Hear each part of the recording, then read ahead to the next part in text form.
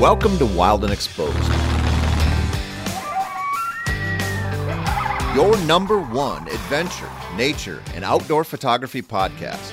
Wild and Exposed is hosted by Mike Amaro, Ron Hayes, Jason Loftus, and Mark Raycroft. Thanks for tuning in.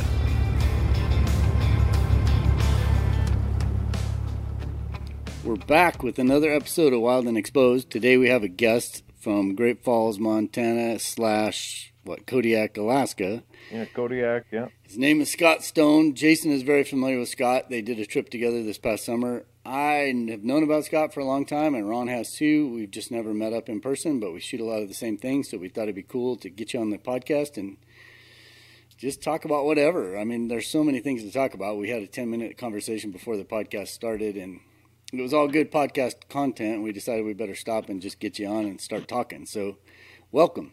Thank you, guys. Like I say, it's been long overdue for all of us to get together, but really enjoyed having Jason up this summer and got to meet our friend Kelly too. And I've been going to meet Ron for a couple of years, and it just never worked out. We start every podcast. Well, we don't. We try to ask this one question. I thought it'd be good to just ask you right out of the gate. What experience have you had out in the woods or out in the wild, whether it's with photography or just being out there, is one of those things that just sticks in your mind and it just keeps you going back? What was that one thing that's happened so far? And you're bound to have more in the future, but up to this date, what is that one thing that just keeps you out there? Boy, that's a hard one. I've been super blessed between my Bearview guiding that I've got lucky enough to do a lot.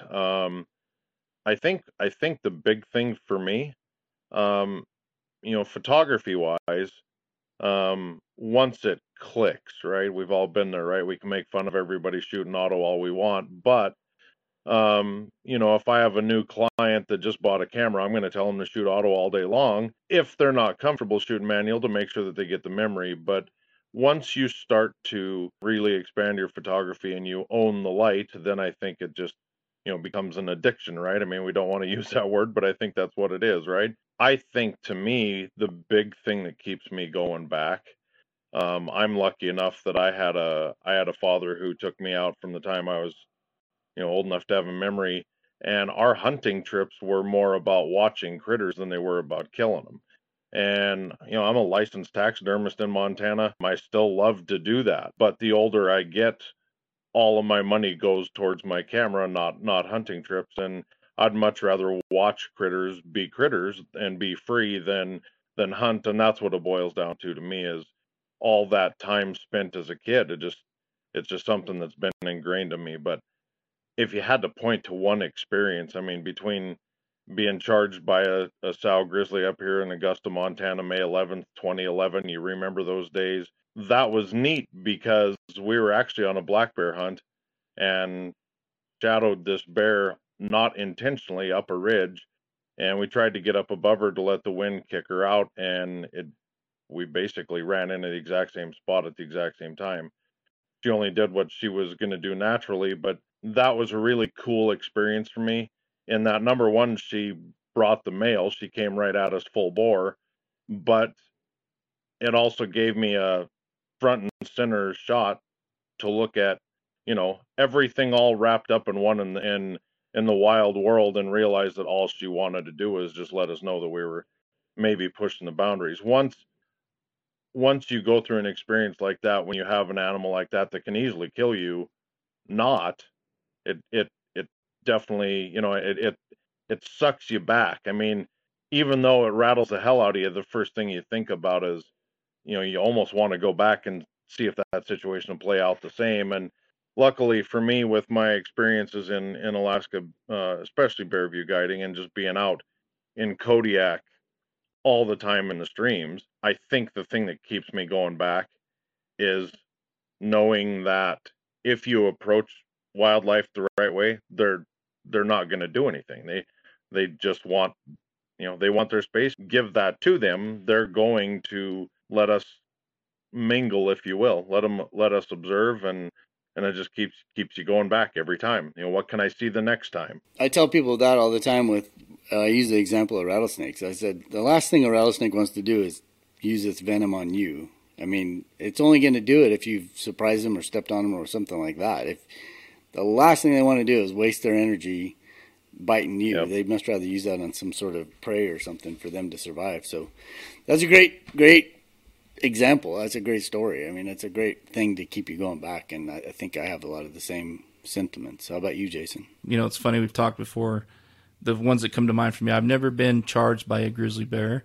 I have been charged by a couple different black bears, young bears, bluff charges, obviously. But it's a little nerve-wracking because you don't know if it's a bluff charge until they stop, you know. So, but you know, they're using the methods they know to communicate to you, right? And the same thing with the elk. I've had many elk encounters that, you know, had a couple that have gotten, you know, close calls is what I'd call them. And, you know, we like to think that the more experience we get as we're out there chasing these critters around with our cameras, that we I think we get a little bit, what's the word I'm looking for? Cocky? Complacent. Complacent, yes. Right, and so Yeah, I think that happens from time yeah. to time, and we like to pretend like we really know what the elk are saying. We can predict their behavior, and in a lot of cases we can. I mean, that's definitely, I've seen that, but there's also times when you think everything's fine, and it just goes south, you know, and not in a bad way, but, you know, like the situation changes instantly, and what you thought was going to happen doesn't happen, and then you end up in a situation where, you know, you may not want to be in. So anyways, yeah, I think it's that's what keeps you going back when those experiences happen. As kind of nerve-wracking, as scary as they are, it gets the adrenaline going. And, you know, for all of us guys that are adrenaline junkies, you know, you kind of look forward to those experiences, and just when they happen, you're glad that they don't go wrong too far, you know. So, Scott, what took you to Alaska in the first place? In the off season, I run federal construction projects. I run like Air Force or Coast Guard federal construction projects, and that's what got me to Kodiak. Is the company I work for started to bid more in Alaska. They're based in Alaska, but I was running some missile stuff down here in Montana, and we ran out of work. And my boss had said, "Hey, if we get a chance to get a job in Kodiak or Ketchikan, would you go?" And I said, "Absolutely." And so December of 2015 was my first trip up, and that job was supposed to be 9 months, and it turned into me being there basically 7 to 8 months out of every year now. The gift that keeps on giving. Yeah, exactly, right. And then as far as bear viewing goes, I'm like everybody else that was in Kodiak, right? So that first summer, 2016, and then into 17, you have Kodiaks right in your backyard in a normal year with a normal fish run, right? I mean, from the end of June through middle October, there's going to be Kodiaks fishing all over right next to town and in Woman's Bay there. And I had people saying, "Man, you really need, if there's anybody we've ever met that needs to go to Katmai, it's you." And I'm like, why would I pay money to go to Katmai, right? And finally in 2017, I went on a bear view, and then I became a junkie. And then I went on a lot of bear views. And by the end of 2018, I got transferred up by Denali to run a job up there. But I came back to visit Kodiak a couple times and go to Katmai. And the former owner, Dean Andrew of Andrews Airway, said, "Why don't you just do this?" He said, "You're super passionate about it." And he said, "Instead of paying us a steep amount of money to go do this," he said, "why don't you just come work for us?" And then the following summer, I started to guide for Andrews in July, and did through September 20th. And then with COVID in 20, you know, I mean, that affected all of us, and we didn't think we'd even get a chance to go to the park. In all honesty, I thought that Katmai may be shut down, and the fact that they didn't, and we were able to go. We got to go on 22. We guided 22 trips over to, you know, Hallow Bay and Geographic and Kanak, and went to Brooks. And again, Brooks was a really cool experience in 20 because there was almost no one there, right? And then this year was technically my first full season. So have you ever, what's it like, do a comparison between May and September, as far, just for people just to get a good idea of what it's like in May and what you're going after all the way, and then go to September. You bet. As the season goes, when we fly over those first couple of trips in early May, there's still, like this year, there was a lot more snow in Katmai than there has been. But you're still going to have bears actually where you can see bears digging out of the dens and really start to see tracks coming down from the upper elevation starting to come down towards Howell Bay, and it's just starting to green up. So we go to like Kukak or Howell early. You might have some clamming bears before the grass really starts to green up. And then right about that 25th to 28th of May is when breeding season really starts to fire. And the breeding season and the grass really starts to grow at Howell Bay, and that coincides. And that's why it holds so many bears. I mean, it can be well over 100 in the basin, for over a 6-week period, right up in through almost the 4th of July. So early season, some characteristics that people might want to know, right? From a guiding standpoint, I'm always looking 270 degrees. So I'm looking in front of me and kind of off to the sides. I have to feel where my clients are at all times, but the bears are, they're learning us, but again, right, they've never been hunted, so they're still going to let you approach. It's just different. And then by the time we get in 2 weeks, about June 10th or so, they're really accustomed to us, really lax. And, the park rules are you can only approach to 50 yards. If a bear feeds past you, that's on the bear, right? Most Katmai bears are going to walk up and walk past you within 15 feet or so to check you out and then just move about their day. And that even holds true early season. By the time we get to the end of June, though, the grass has started to grow high enough to where sows will bring their koi down, and everybody wants to see the babies, and that's the best time. Is that late June through about the 20th of July. There's primarily more sows and cubs at Howell. The boars start to move off after breeding season's over and go look for fish. The transition then, in a normal year, most of the bears are going to leave Howell Bay right around the 25th of July to 1st August, and then they're going to be up and down the coast. Some actually will go back and forth to Brooks, but a lot of them will see southerly. Anywhere from Kaflia all the way down to Katmai Bay, you can see bears easy at Howell. Once the fish come in, they literally don't care where they're whatsoever. At Howell, it's different. You approach them when they're grazing, and there's lots of other guides and groups, and everybody behaves, and the bears know that. So I always tell people it's like a checkerboard. If you fly over and you look down, there's all these bears dotted all over like cows. We call them the Katmai cows. But as long as the groups respect each other and the bears, nobody has any issues because the bears know what to expect. We know what to expect, that type of thing, right? We always say it. We're not a threat to their food source. From the time we get there till mid-September, they know we're not a threat in any way. The things you look at throughout history, there's not a recorded attack of a grizzly bear on humans in a group of 3 or more. Most of the groups you're going to see at Howell Bay or anywhere up and down the coast are going to be 5, 6, 8, that type of thing, right? I know between the different companies that's probably the biggest thing I don't want to say it's a concern of mine, but the biggest consideration I think of for the season is we aren't just guides, we're not just photographers. We need to be responsible ecotourism managers, and that's the biggest thing, right? Our impact has to be kept as low as we can. I mean, we can throw out names all day long, right? Brad Josephs and Drew Hamilton, and you've got some really good guides also at Emerald, out of Homer.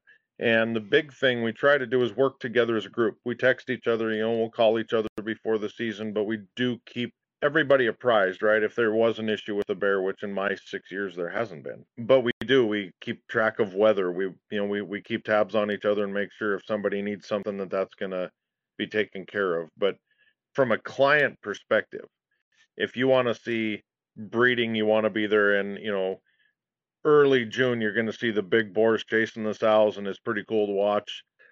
Moms and babies, the sows with the koi are going to come down the end of June. That month of July is when you want to be there.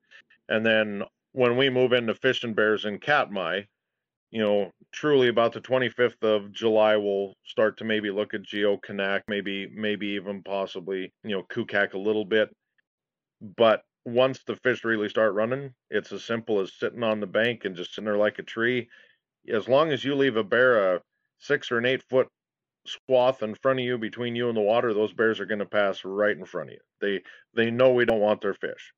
So there's the two seasons pretty much, grazing and fishing. It just depends on what experience people want to get. If you want both, right at the end of July is probably the best time to come. I've worked for Island Air Service now out of Kodiak. So we have day trips, and I also do lead camping trips. As I go personally forward, I'm going to lead a lot more 3 to 4 to 5 day camping trips in remote spots and kind of fall off on the just day trips only. It's been a blast. I love the heck out of it. Flying every day is definitely it takes its toll, and the weather's a tough one. So I'm gonna shift to doing more of the 3 and 4 day specialized trips for more serious photographers.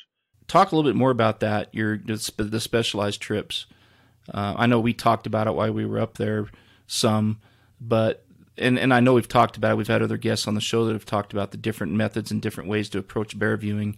And it's been a learning experience for me because, again, for me, this last summer when I was there with you was my first go with it, my first experience. But maybe talk a little bit more about the specialized, longer camping type trips and what the benefit is of that and how you go about approaching that. Most of the standard day trips out of Kodiak, you have to think about this even like the ones out of Anchorage or Homer, they were designed around cruise ships and flight times, right? And they need to get the clients back by 2:00 because that's when the ship leaves. So that 4.5 or 5 hour bear view, that's kind of where that started in the late 80s, is that standard time frame. And then the last couple years I've offered full days. And of course in Katmai we have to plan accordingly, right? I mean, we can't legally fly before 8. We're going to try and stay as late as we can. So you have to have people that are going to be mentally ready for the whole day. If the weather's good, it's pretty relaxed and chill. But you're only going to get, if you do standard, 2.5, 3 hours on the ground. A full day, you're going to get anywhere from, weather permitting, 8 to 9.5. What I want to do is give people more bang for their buck.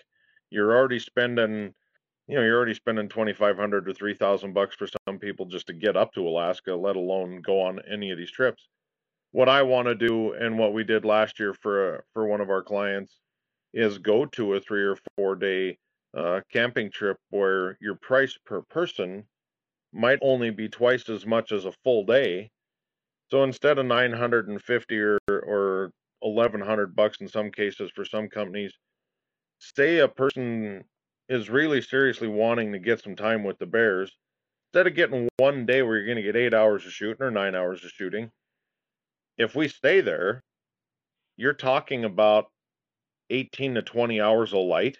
We can leave camp at 5 in the morning and stay out till 1. We did that in June. And all of the benefits, though, when you talk about, is it worth the extra money? Here would be my reasonings. Number one, better light. All of the day trips, you're leaving, sunrise was 3 hours ago, and you're going to leave 3 hours before sunset. So you might get some soft light pictures, but you're not going to get the home run shots that we all want, right? And none of us are going to sky replace and go to that length if we're going to take 4,500 bear images over the course of 3 or 4 days. So say that day trip cost you $950 or $1,000. We'll just use it that way. And you go twice, that's $2,000 for 2 days. If our 4-day camp trips are $2,700 or $3,500, whatever it shakes out to, you're on the ground that entire time. Your shooting window now goes to 20 hours a day, 18 hours a day, and you're going to get sunrise, sunset. And the other thing that I could tell everybody all day long is the one thing that the bears do as soon as the sun starts to go down is they come alive. If you want an experience, you need to be there. Fading evening light when everybody starts to wake up. It's one of the most incredible things you can see. Bears, we all know, right, that anything over 57, 58 degrees, a brown bear is going to go lay by the river and soak up some cool breeze and want to stay cool. And that's the one advantage you have if you go on those camp trips. You're right there. You don't have to fly. You know what? Even if you have a bad weather day, so you sit in the tent. We had to do that a couple times. On the one we did was a 4-day trip. We only got to shoot 2 days, but we also got to shoot almost 30 hours in 2 days. You know, I mean, we saw almost 130 bears and got to shoot that long. You know, I mean, that's the advantage. And if it's a once in a lifetime thing, it totally makes sense. If it's and I'm open to doing anything. If it's a group and we can split costs, we can break it down somewhere around $200 to $2,500 a person. It just matters what a person wants. If a group wants to go, we'll tailor it to what that group wants. The other good thing about it with the camping stuff is you're going out and starting your shooting when all the day trippers are leaving. You know, all these planes are taking off and you're just going out to shoot, so you have it to yourself. Absolutely. By the time, and that's, that brings up another good point. So for people that aren't familiar with Katmai, Brooks obviously is the more famous one, and we all want the Mangelson shot on the falls, and the only way to get that is to go to Brooks. We all know that Brooks has over 400 people a day, and in some cases over 5. For guys like us that want to do our own thing and be more remote, you're going to want to go on the South Coast. And of course, like I say, I mean, I respect the hell out of all the guides that are there, because we're all there because we love it, and everybody wants to make sure we do it and leave as little impact as we can. That being said, one of the great things about Katmai, if you go about it right with the rules, between permits, there's certain sizes where you don't need permits, where groups can go camp, right? If you're 6 or less, and that's debatable. That's something that you need to email the Park Service about, but they'll work with you on. But these remote ones, like you're talking about, the day trippers, right? I always want to be supportive of everybody that spends the dollars to go see the bears. We're blessed in that we get to experience wildlife every day.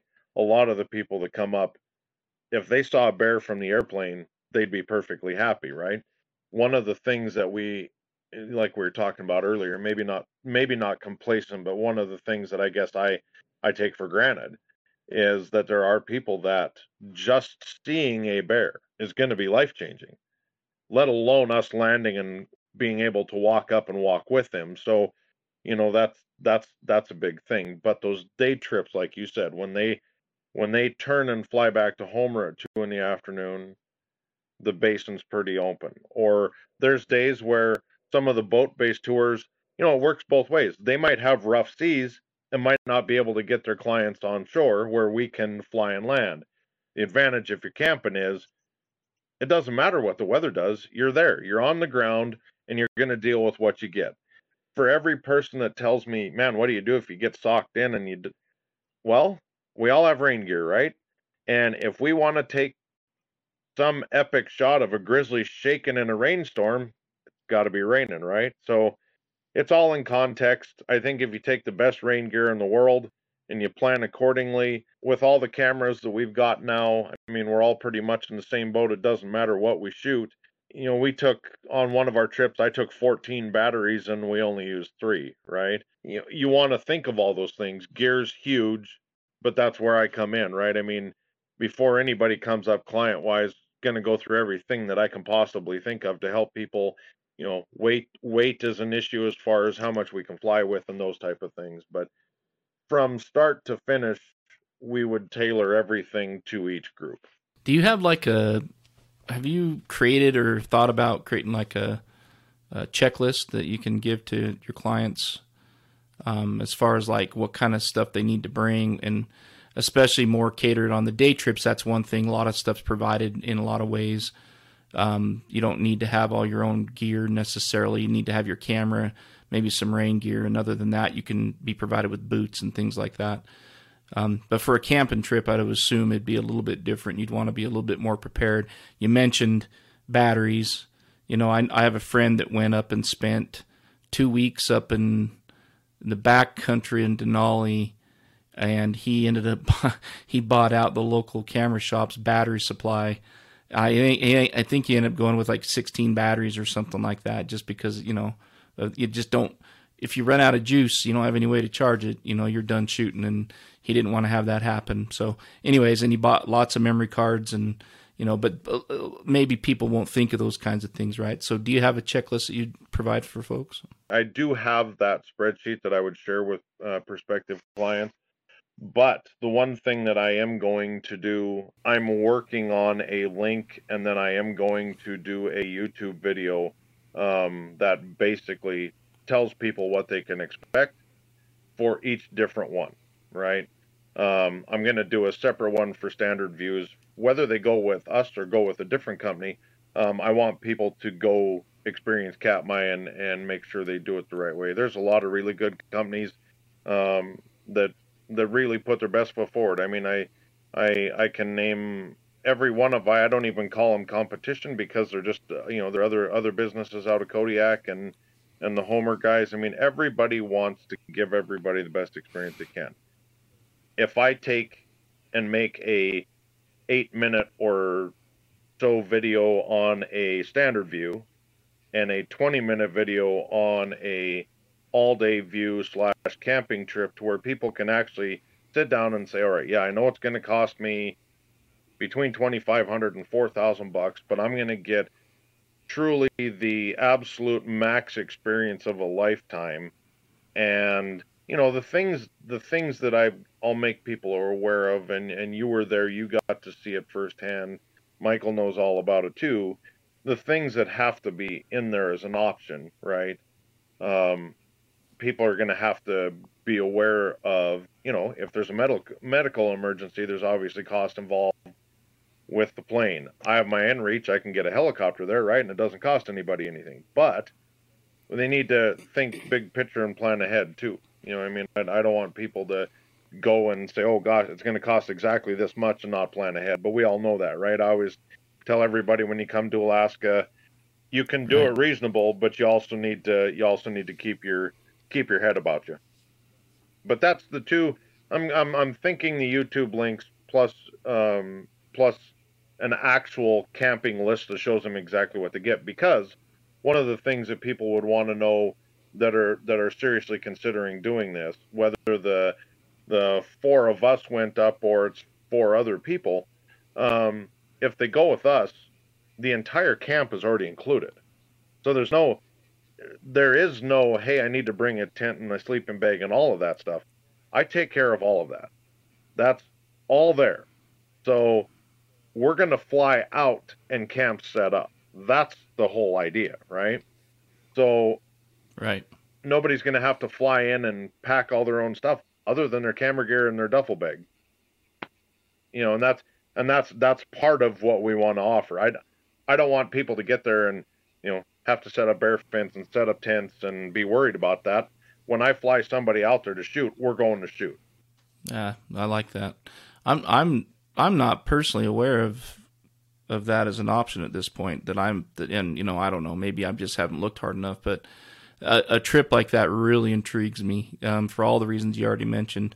Not to beat a dead horse, but it's to me that's really the best way to experience it, and make it long enough to, like you mentioned, weather days. Weather's just real. It's a real issue, and it's the way it is up there, man. And you can fly some days, you can others. Like you said, if you're on the ground, you don't have to worry about it. You may not get to shoot as much on those weather days, but you can also get some really cool content on those weather days if you're willing to get out and get a little wet. Those camping trips, I want to make sure everybody knows and understands. It's not only going to be in the staple areas where we go. Just because Hallow and Geo and Kanak are the familiar ones, if somebody wants to go see more solitary bears that don't see people, we'll take you wherever you want to go. We can time fish runs to get red fish. We can, and that can be in Katmai, it can be in Kodiak. One of the most overlooked photographic opportunities maybe on the whole North American plate is southwestern Kodiak in August, late July. You can get red spawn reds with Kodiaks fishing for them, right? In the Ayakulik, you're talking about a river that's less than 40 feet wide and a foot deep, right? It's going to have pockets that are deeper than that, and it's going to hold fish. But you're going to have red spawn fish that are fishing in a zigzag river that you can work the light all day long. It doesn't matter what the light's doing because that river just winds like a snake all the way through the basin. So you could really put and position yourself to where you could use the light all day long, and there's caribou down there.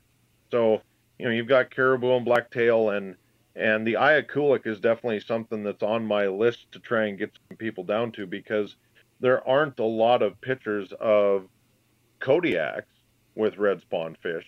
We do get some, you know, late run silvers in Kodiak towards the, you know, early part of November, right up till almost like December 5th. You can still watch a bear, you know, combing the river in Kodiak, and you'll get lucky enough to see him with a big, you know, 16 to 20 pound red spawn silver. So that's an option. But that Ayakulik is definitely an option I like, because it's not something a lot of people are willing to do. The beauty of these fly out camp trips is, you know, you eat the cost of the flights. That's the bulk of the trip for everybody. Once you get there, right? I mean, you've already paid the money to get there. Now just go shoot. Well, I think the key to all that too is you don't want to be packing your own camping gear, because this is a whole different ball game. It's a whole different ball of wax. You're not going to go to Yosemite and set up a 1 season or 2 season tent. You need a 4 season tent, and when you go to Scott, you're going to get that quality camping. You know, because the work you do get holed up in a storm, you don't want your tent given up in that whole conditions, and he's going to provide that sort of the equipment that you need. I like to do as much business as I can locally with the Kodiak folks, and Dan and Kim at Kodiak Camps. I'll tell you what, I'll plug those guys all day long. They're amazing people to work with, and when you rent from them, number one is it's crazy reasonable, just crazy, right?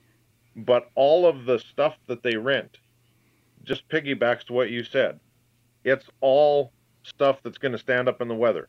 Dan and Kim have, you know, 30 plus years of experience renting some of the best gear you can think of, and they know what works. They know what doesn't work. One of the things I've learned in Kodiak, maybe the most important thing I've ever learned about bears from anybody. Do you know what they send with you to clean your camp? Simple Green. Why would they send Simple Green? So it's eco-friendly? Well, not only is it eco-friendly, but check this out. It burns the hell out of a bear's nose. They don't like it. So not only do you have your bear fence, but if you clean your raft, if you clean your tent, if you spray a little trail of Simple Green around your bear fence, they don't want anything to do with it.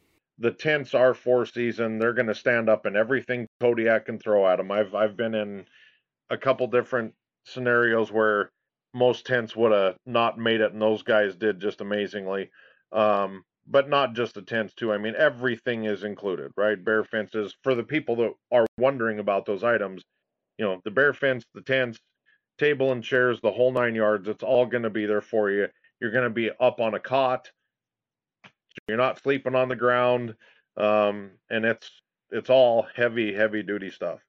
It definitely lets you focus on your photography. You know, you're not, the only other thing that I would add, and I haven't talked to you about this, Scott, but when I've done those kinds of trips, oftentimes we would hire a cook too. And I'm sure you can provide that sort of thing. Yeah, absolutely. I mean, if we need to, and it all depends on what people want, right? I know a bunch of guys like us are going to be like, hey, you know what, let's bring the jet boil and keep it simple and keep weight low. And if you did granola bars and enough mountain houses to get you through 4 days, the big thing to me is water, right? And we all can use life straws and filters or whatever we want, but if the plane's flying you in and you're not going to be more than, you know, a quarter mile from camp, if you can take water, that water weight adds up, but it's also the best weight you can have. Right. Yeah. And I guess on the trips where we had to cook, we would do 10, 12 days. And it's just nice when you're So that was going to lead to another point that I was going to make. You want to go with a guy like Scott that'll, he's talking about doing 18, 20-hour days in the field. There's a lot of people that won't do that. They'll be like, yeah, I know your pictures are going to be great, but I've just spent 12 hours out here and my day ends at 12 hours. You go with someone like Scott that appreciates photography, knows what the light means or knows what those nasty conditions mean. That's money in the bank, right? He's not going to shy away from, it's raining really hard right now. I don't want to go. That's when you want to go. If you want something different, and in today's world, we all know you have to have something that is completely different to stand out. That's how you're going to get it. There's times where if it's hot, I'm going to take my clients, if we're only a half mile from the camp, either we're going to sit down and just hang out for a couple hours and chill out with the bears, or we might go back to camp. Because if it's 65 degrees and sunny and no wind, those bears are going to lay by the river and not do a damn thing. Nobody wants. You can only take so many pictures of sleeping bears by the river. And believe it or not, that happens a lot. And I've been in Katmai when it's been 100 degrees. So it can get hot out there. Yeah.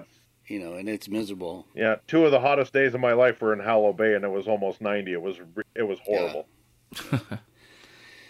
So we've done a lot on the experience. We've done a lot on the camping, that sort of thing. Let's talk a little bit of gear and what you recommend people bring. Before the podcast, like I said, we had a 10-minute conversation, and Jason threw out the fact that he's thinking about another prime lens, which I was like, what? Maybe we can talk a little bit about that, and then about what you're thinking about, Jason, but also kind of what you would recommend people bring, or what the best setup is with today's cameras. What would you want to see people bring to get the awesome images? Whether it doesn't matter what brand you're shooting. If you're shooting Canon, Nikon, Sony, Olympus, it really doesn't matter. 70 to 200, 70 to 300. Most people I'd tell to bring a 24 just because, if they want some landscape stuff. But staple lenses. 70 to 200, 70 to 3, a 600 or a 500 for early season grazing bears, but for fishing bears, to me, a 400 2.8 and a 70 to 200 or a 70 to 300, money in the bank all day. Like we were just talking, part of what you try to offer, obviously, I mean, I'm like all of us, right? You're constantly comparing gear, who's got the best of the best every year. It's always going to leapfrog, but we're in an age right now where it doesn't matter what you shoot. The options that we've got, number one, we've got low light ability right now that we've dreamt of for 20 years, and it's all in our hands now, right?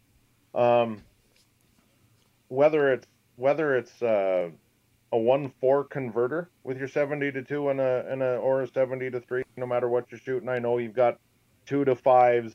There's guys that are going to stay with that 2 to 400 Canon's just the money. It's too heavy from what my experience when I've shot with one. Everything we do, I'm going to be weight conscious of. So even like for me, I've got my R5, I've got a 70 to 200, I've got a 800 RF, I've got my 600, and I've got 3 other lenses from 15 mil up. And I don't want to pack them all. I might only pack my 24, my 70 to 2, and my 800 one day.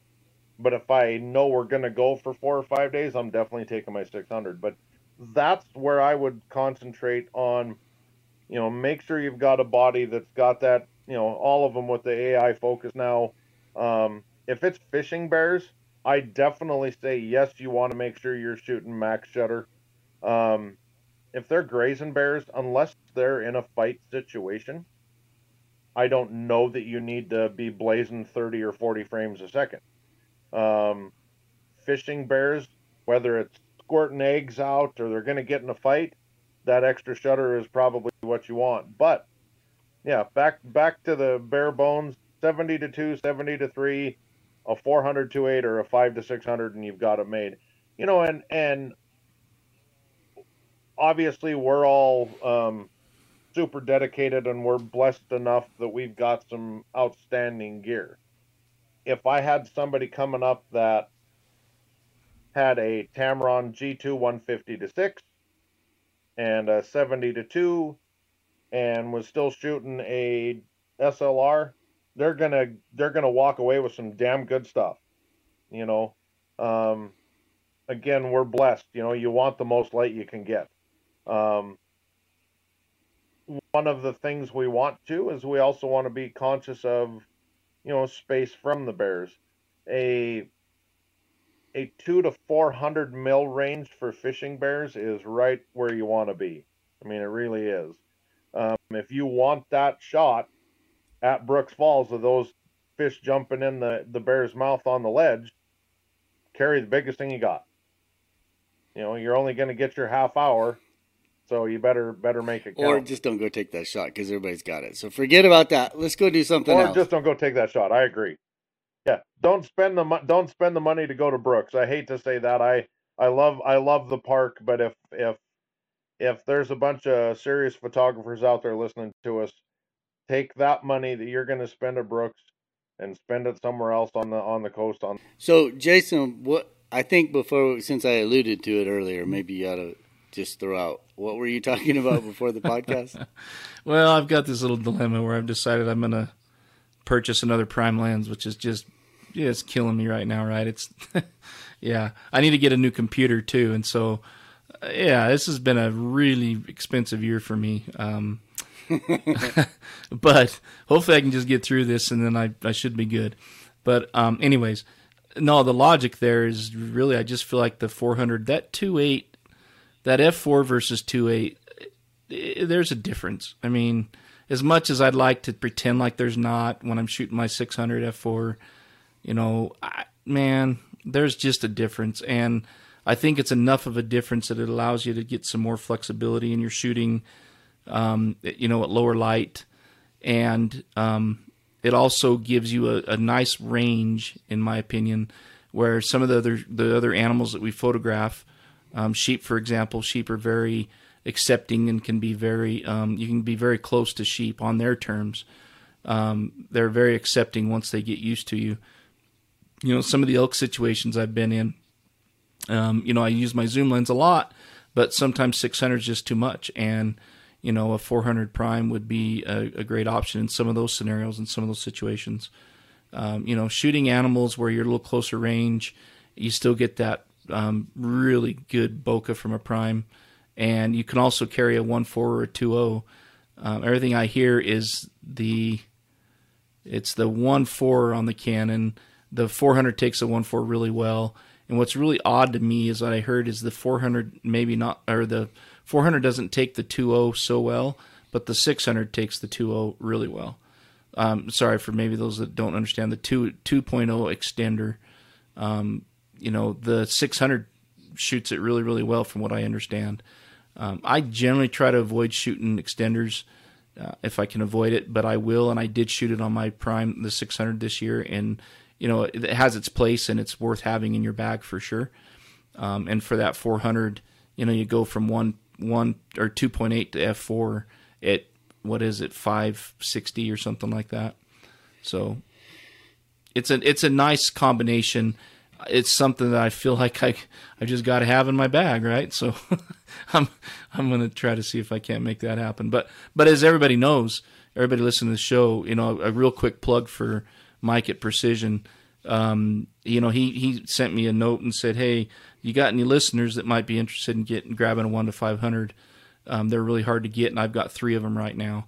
And I sent out a little note, and for, you know, folks that listen to the podcast and friends of the show, you know, they got to see that because they follow us, and they got to see that those were available, and 3 friends of the show were able to pick up those 1 to 500 lenses. So thanks to Mike again for giving us the inside scoop on that and letting us, you know, get that out to the folks here that listen to the show, and, you know, another benefit of listening and supporting Precision Camera. So Mike, thanks for that. But my point of that whole thing was any of those lenses right now, the 1 to 500, the 600 prime, the 400 prime, they're all very, very hard to get right now.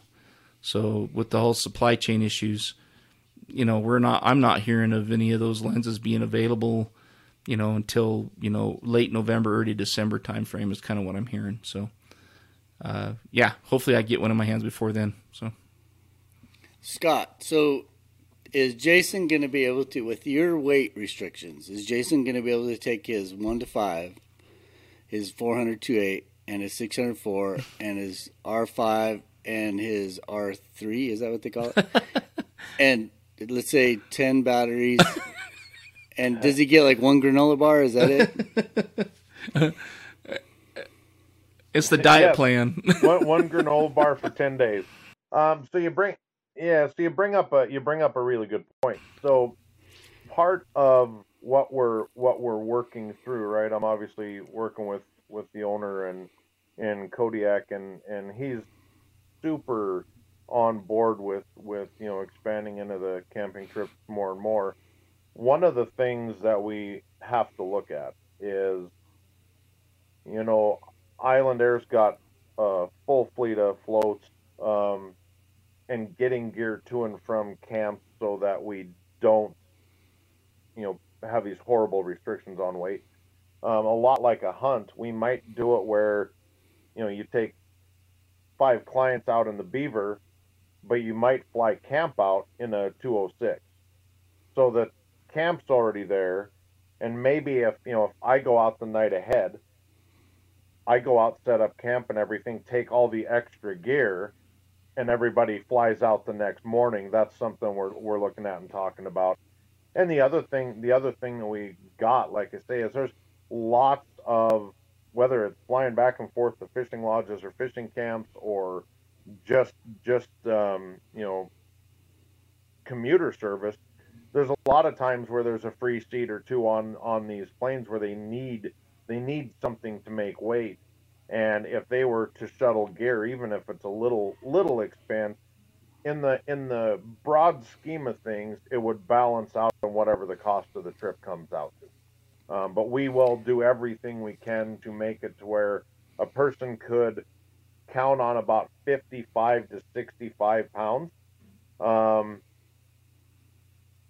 And that's away from food or water or any of that. So, a lot of times I try and talk people in on our day trips. If you can get it to 40, 45, we're going to be tight in the plane.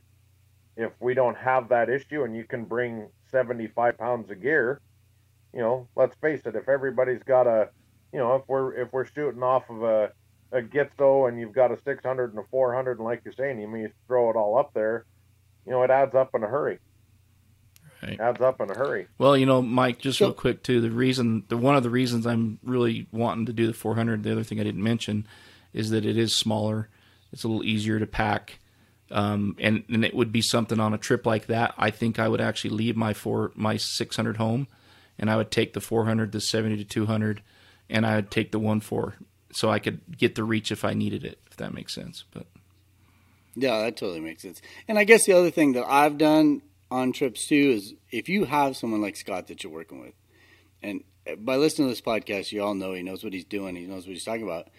If you have special conditions or special situations, just call him up and he'll figure it out. You can say, I couldn't do a trip like that with those weight restrictions shooting video. It's just not going to happen. So what I end up doing is I call up and I say, okay, we're obviously going to need another plane.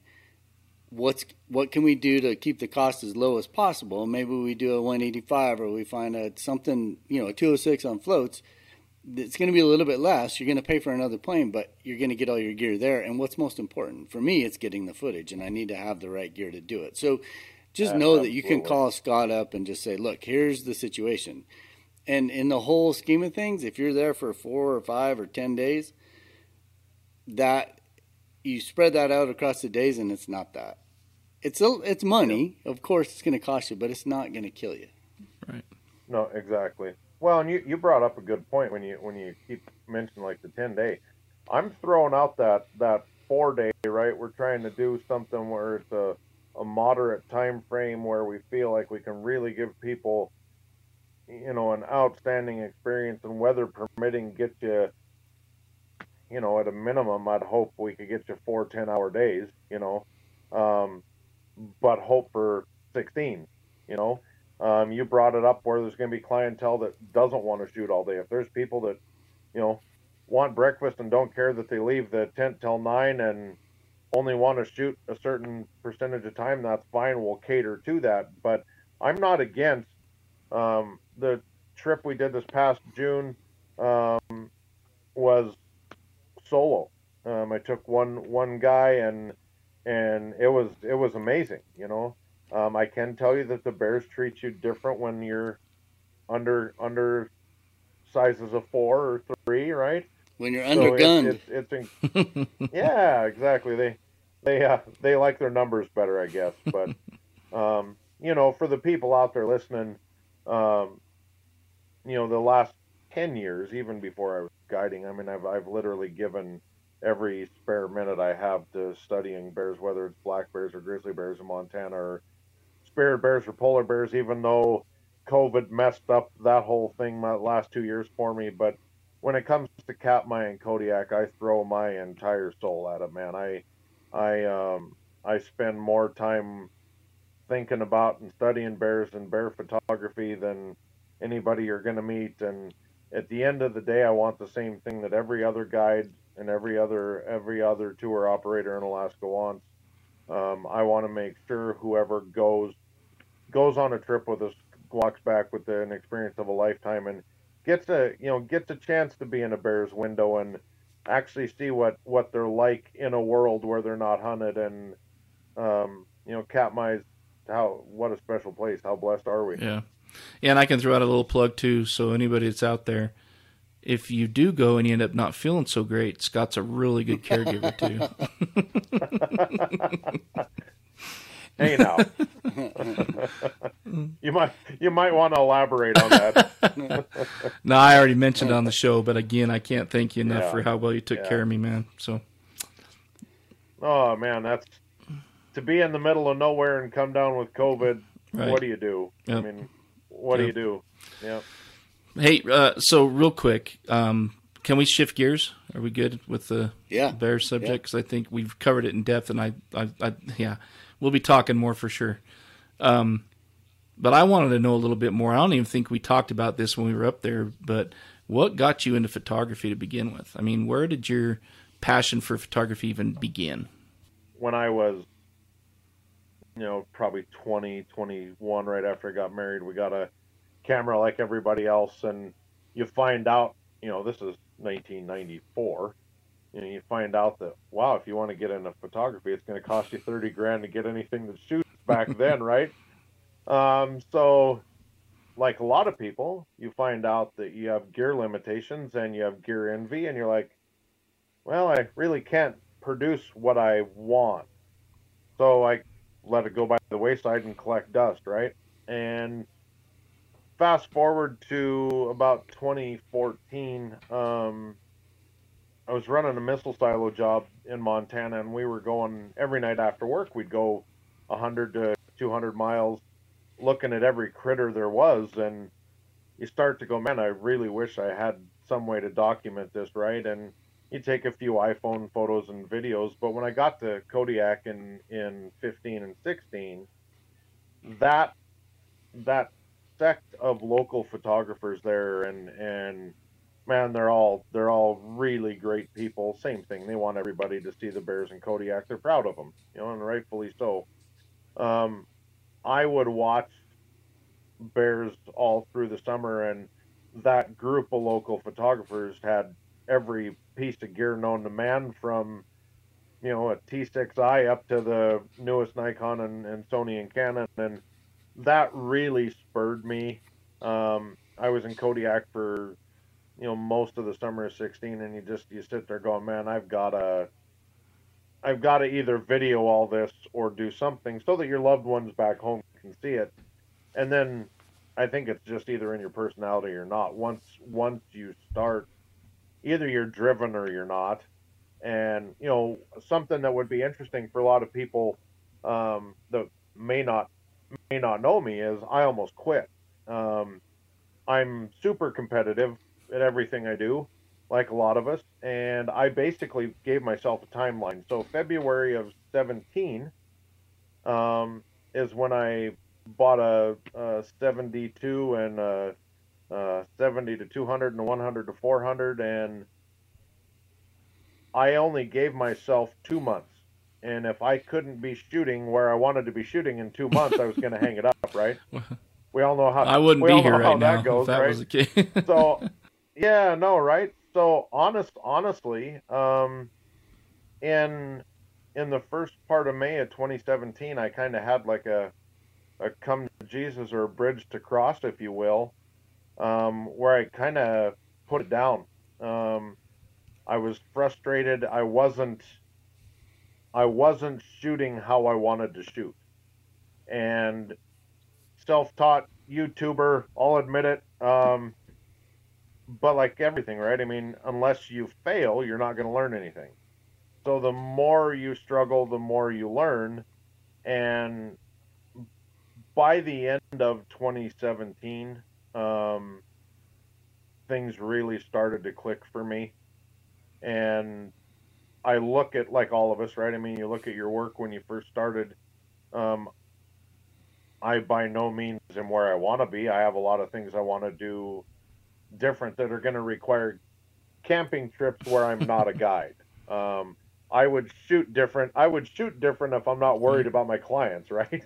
So that's a big thing to me. Obviously, I want to make sure that my clients are always getting what they want. But photography wise, that's where it really started back, that summer in Kodiak of 16, and then you get better gear and you really start to like it. And yeah, right now I'm shooting an R5.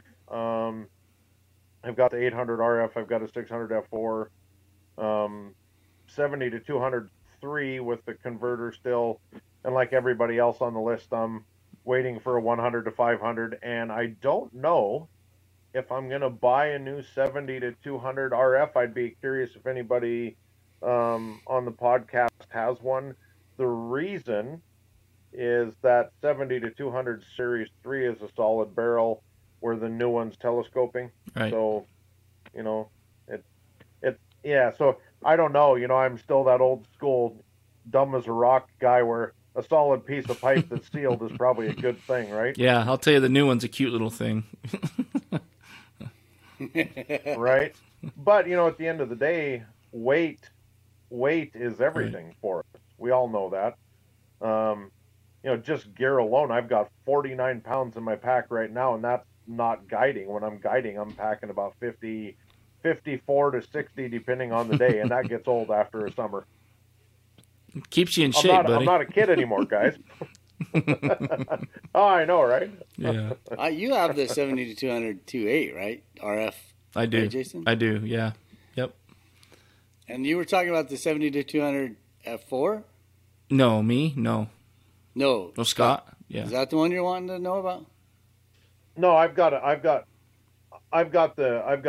Series 3 2.8. One of my buddies, Ray, yeah. I've talked about him on the podcast. He's actually been on the podcast. He has the 70 to 200 F4, and it is a cute little thing, and it's pretty awesome. It's pretty sharp, and it is that telescoping, but I don't think it matters. I think it's, for weight-wise, I mean... Right. Yeah. Be pretty cool. Be pretty awesome to have. Yeah, I like it a lot. Exactly. It works really well with my cotton carrier. Just as far as it's not very big. When it's closed up, you can lock it so it's not zooming out on you unintentionally. It's lightweight. You hardly even know it's there. And the telescoping thing doesn't seem to be a big deal. I mean, I think a lot of people felt that same way with the 1 to 500. The Sony 2 to 6 is internal. And it's interesting, when the 1 to 500 is closed up, it's quite a bit smaller. And I think there's some advantages to that, right? And that's probably why they did that instead of going with the external, with that, or the tube design with the all internal zoom. But yeah, you could, there's benefits both ways. Is a 2 to 600 more weatherproof? I don't know, but. There's got to be something to it, because the 2 to 6 Sony is not one of their G series lenses, right? No. But the 1 to 5 Canon or the 1 to 4 Sony is a G series, and the 1 to 5 is an L series. So there must be some sort of technical thing where they can't put that Pro series, like, identifier on that 2 to 6. Right. I don't know. You would think Canon would have done it if they could. Right. Right. And keep the L series to it. So Yeah. Yeah. Yep. I don't know. We all love our gear. Yeah. It's just so much. Yeah. Going back to what you said, Jason, and what you've talked about, Scott, is you could go out there with pretty much 3 lenses and be set. And I think you do want 2 bodies, right? You just do want to have that safety. You could leave a body back in camp. You don't have to take it out with you, but it would be nice to have just that backup, just in case something drops or something falls or whatever. Yeah. Highly You're spending that much recommended. money to go on a trip. You want to make sure that Yep. you can make it happen, right? Well, and we didn't talk about this earlier, but and I think it's kind of alluded to, I guess. But if you go and try to do one of these trips on your own, you can go rent gear and stuff too. But a lot of times people will go and buy, the cot, the heavy duty tent, all that stuff, and then they'll line up and get a plane to fly them in.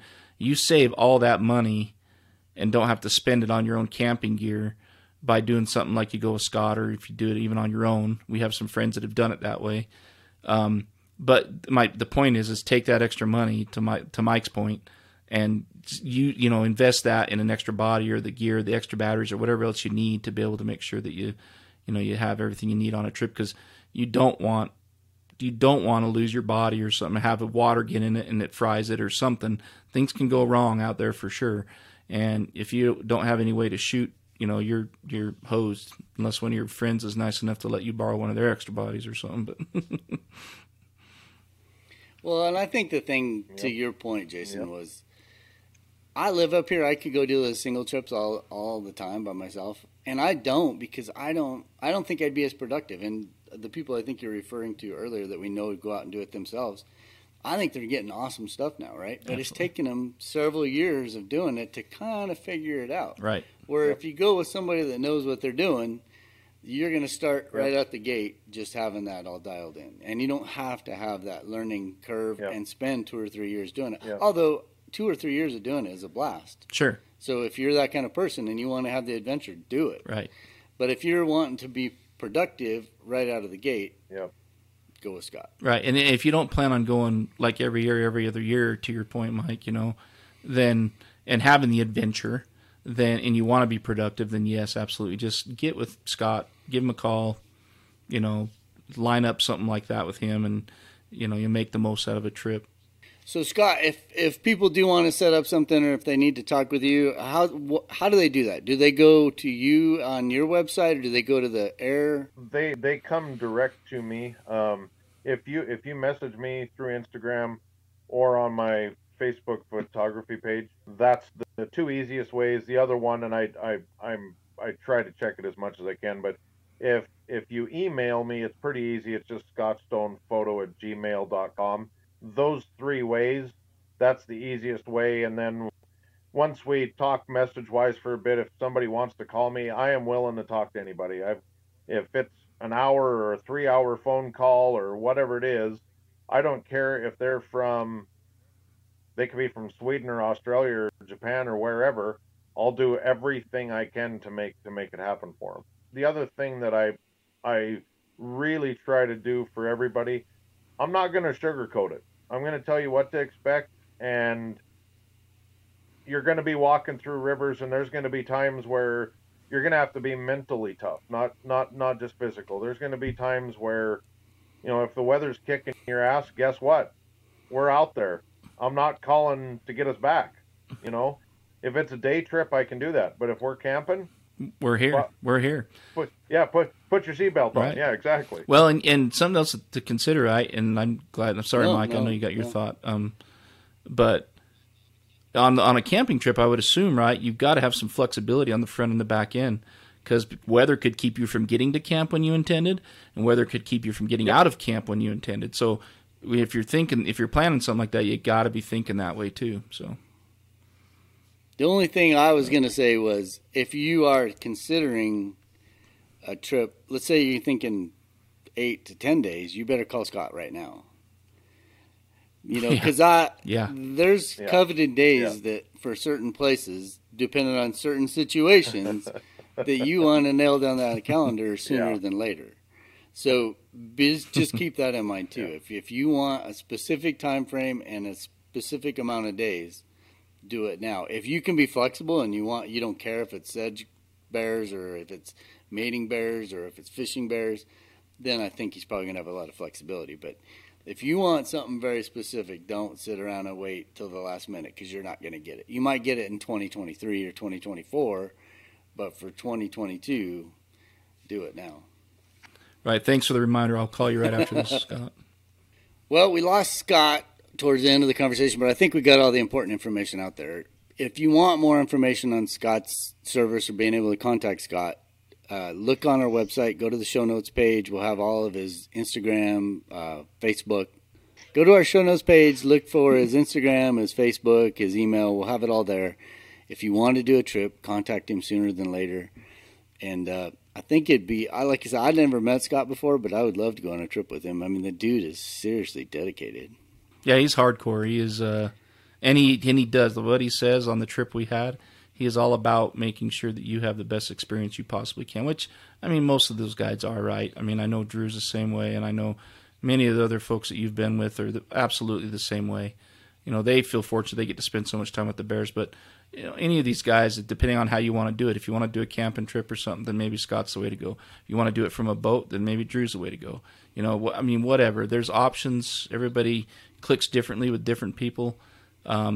But yeah, if you're looking at doing a camping trip, definitely get out there. Get with Scott as soon as you can and get that booked as soon as possible. Go with the guides we're recommending, because we know that these guys are in it. They have just as much fun as we do, so they want to be out just as much as we do, and it just works. You know, I've been with guides in the past where you say, can we just do another hour or another 2 hours, and they roll their eyes, and you don't want those people. Right. Well, we talked about it. Scott will stay out there all day with you. Yeah. So exactly. Yeah.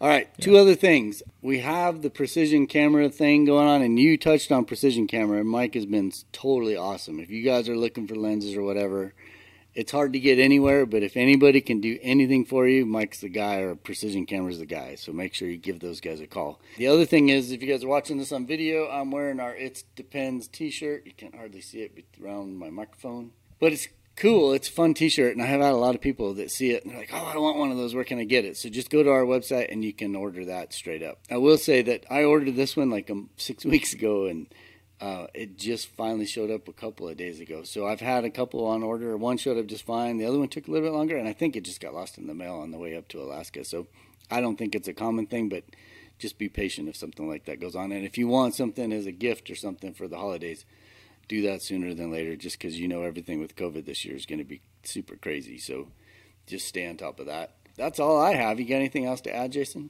No, man, you make that shirt look good.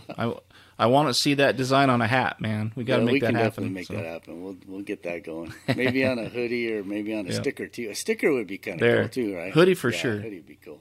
That sticker would be really cool. Yeah, I'll absolutely. do that next time we get a sticker promo going. We'll do that. All right, buddy. Good to talk to you. We'll do it next week. And you too. Good job on the elk podcast. That one was awesome. We got our windows down, driving down the 405, sing along to the radio. We're gonna make it someday. Nothing's gonna get in our way.